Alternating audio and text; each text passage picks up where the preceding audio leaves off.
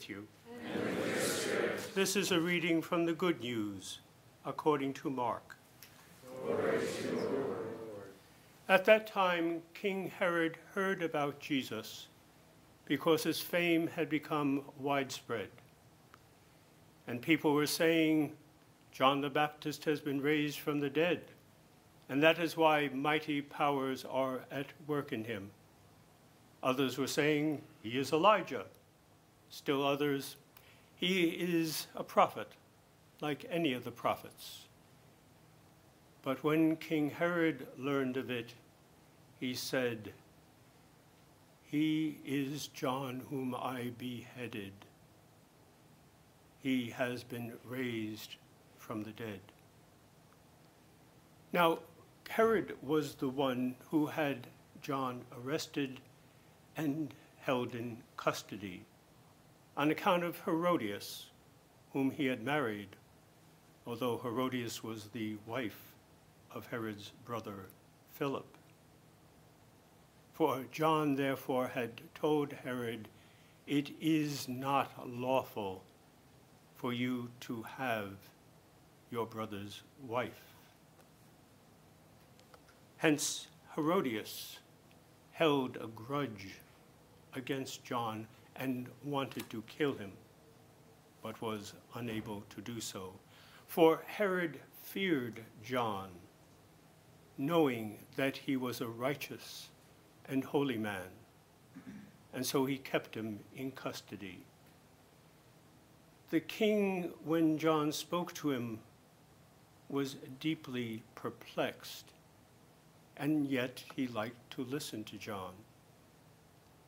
Herodias had an opportunity one day when Herod, on his birthday, gave a banquet for his courtiers, the military officials, and the leading men of Galilee. Herod's own daughter came in and performed a dance that delighted Herod and his guests.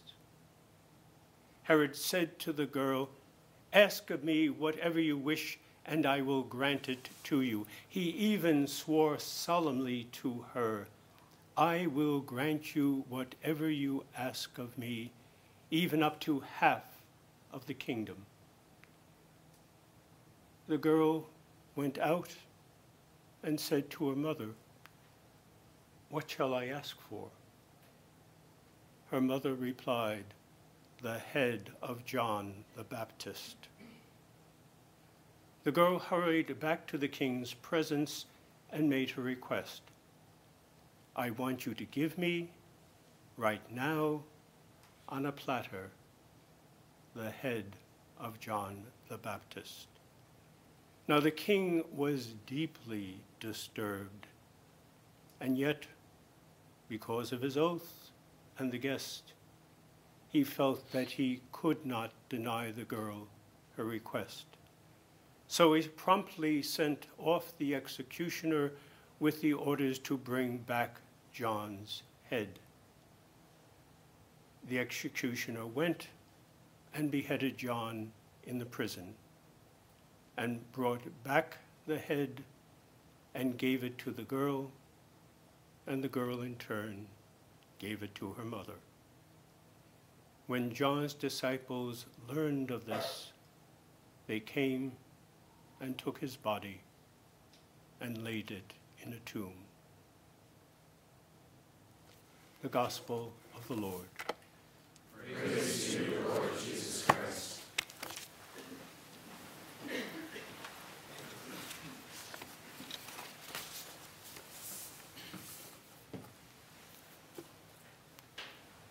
How frightening is the darkness.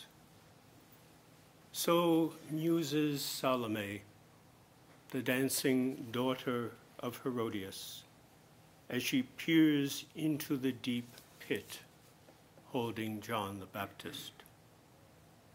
At least in the opera entitled Salome, that is how the composer Richard Strauss imagines the young girl who is about to ask for John's head. And indeed, how frightening must have been the inner as well as outer darkness enveloping John as he sat in that pit, waiting to be butchered. How could it be that John, to whom all Israel flocked for baptism, how could it be that John, who attracted such devoted disciples, including one Jesus of Nazareth, how could it be that this wildly popular prophet could wind up chained in the dark and destined for the axe? In his dark night of the soul, John might at least have tried to comfort himself with the hope that his star pupil, Jesus, would continue his work. Indeed, might turn out to be the fiery judge and destroyer of sinners in the end. Instead, John begins to hear rumors that this Jesus is wildly promising promiscuous prodigal forgiveness to all sinners as he gathered and healed and even dined with a broken Israel. This was not the script that John had written for his former disciple.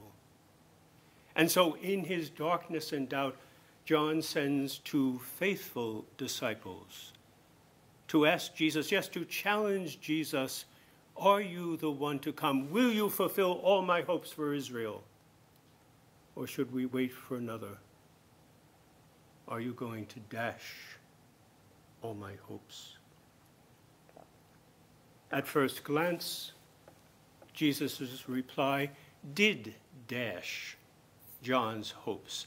Jesus simply answers by pointing to all the many merciful acts of healing he's performing, and then he adds his climactic, supreme work. And it turns out to be not condemning sinners to eternal fire, but rather proclaiming good news to the poor. Sensing how deeply he is disappointing John, Jesus ends his reply with a poignant plea in the form of a beatitude.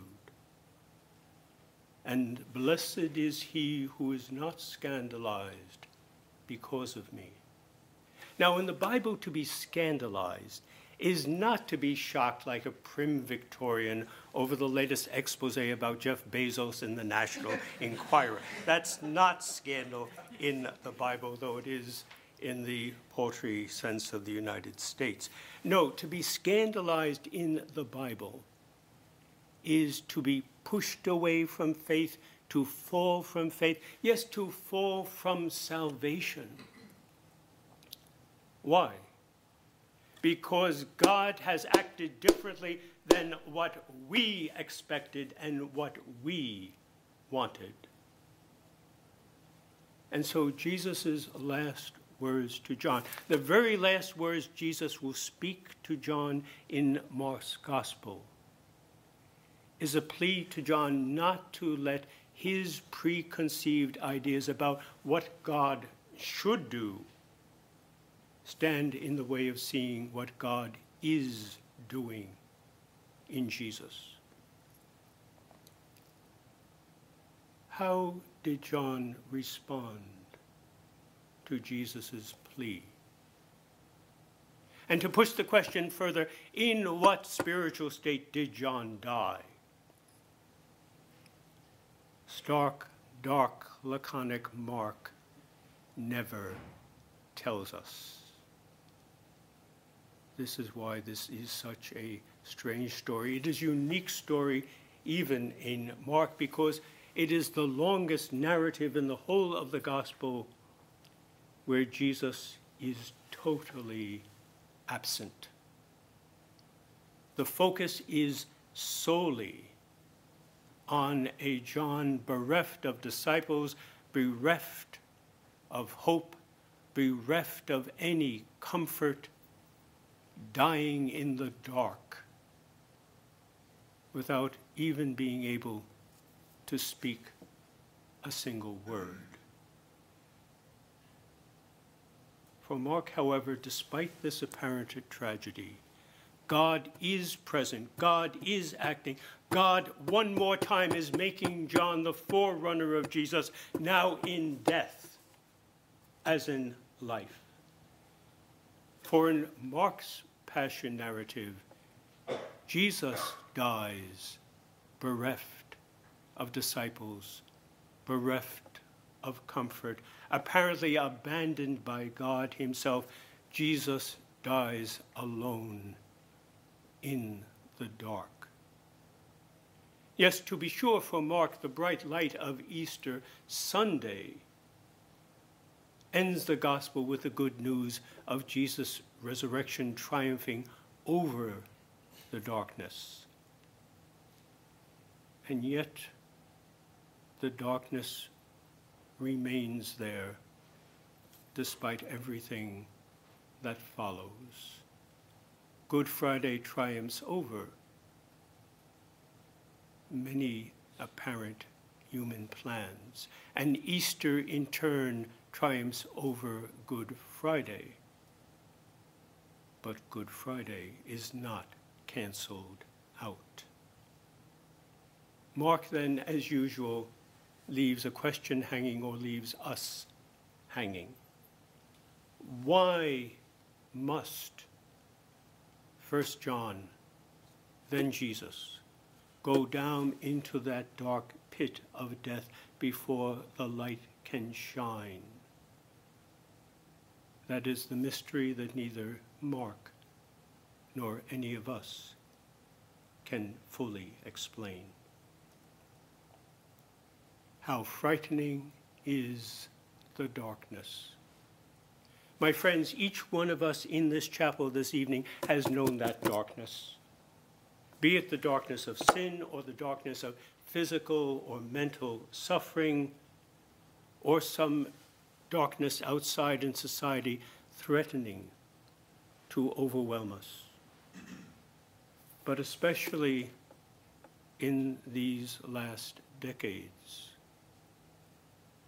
all of us have had to peer into the darkness, the dark pit of the scandal of sex abuse that has almost overwhelmed the church, that has shaken the church to its foundations, a scandal that, like a deadly, incurable virus, has invaded the body of Christ.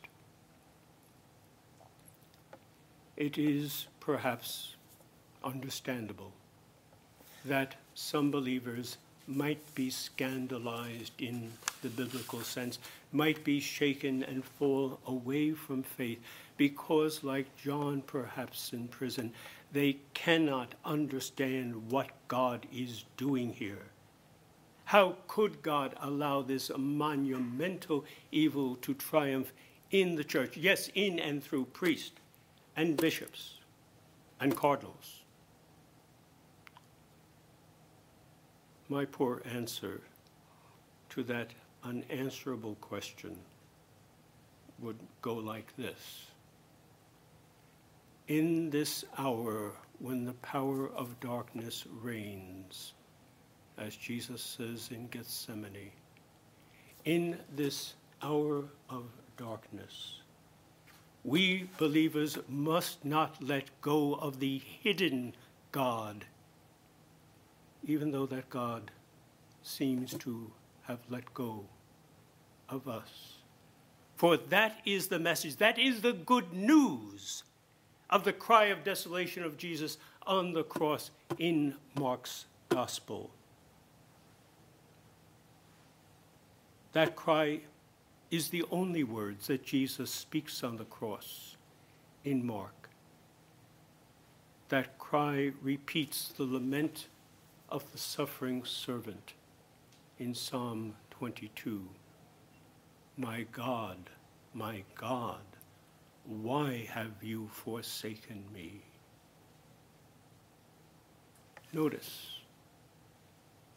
although God seems to have let go of Jesus.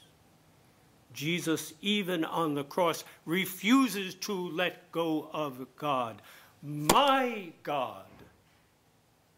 Not anybody's God, not a God who's absent. My God, the God to whom I continue to speak, even on the cross, even when he is silent in the dark. My friends, Jesus' response to that darkness must be our response as well, as evil darkens the church.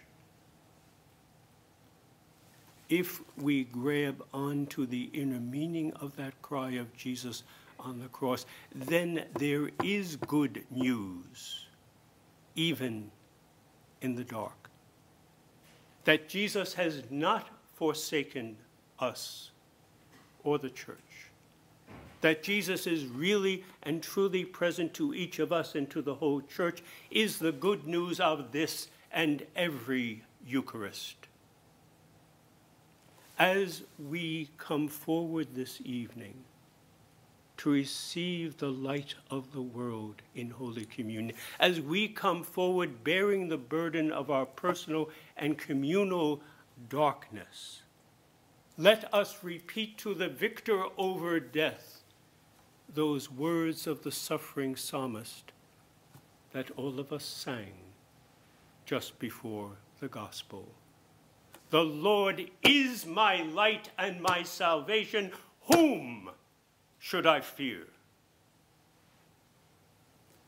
The answer Jesus gives, the answer Jesus is simple. No one and nothing, not even the dark.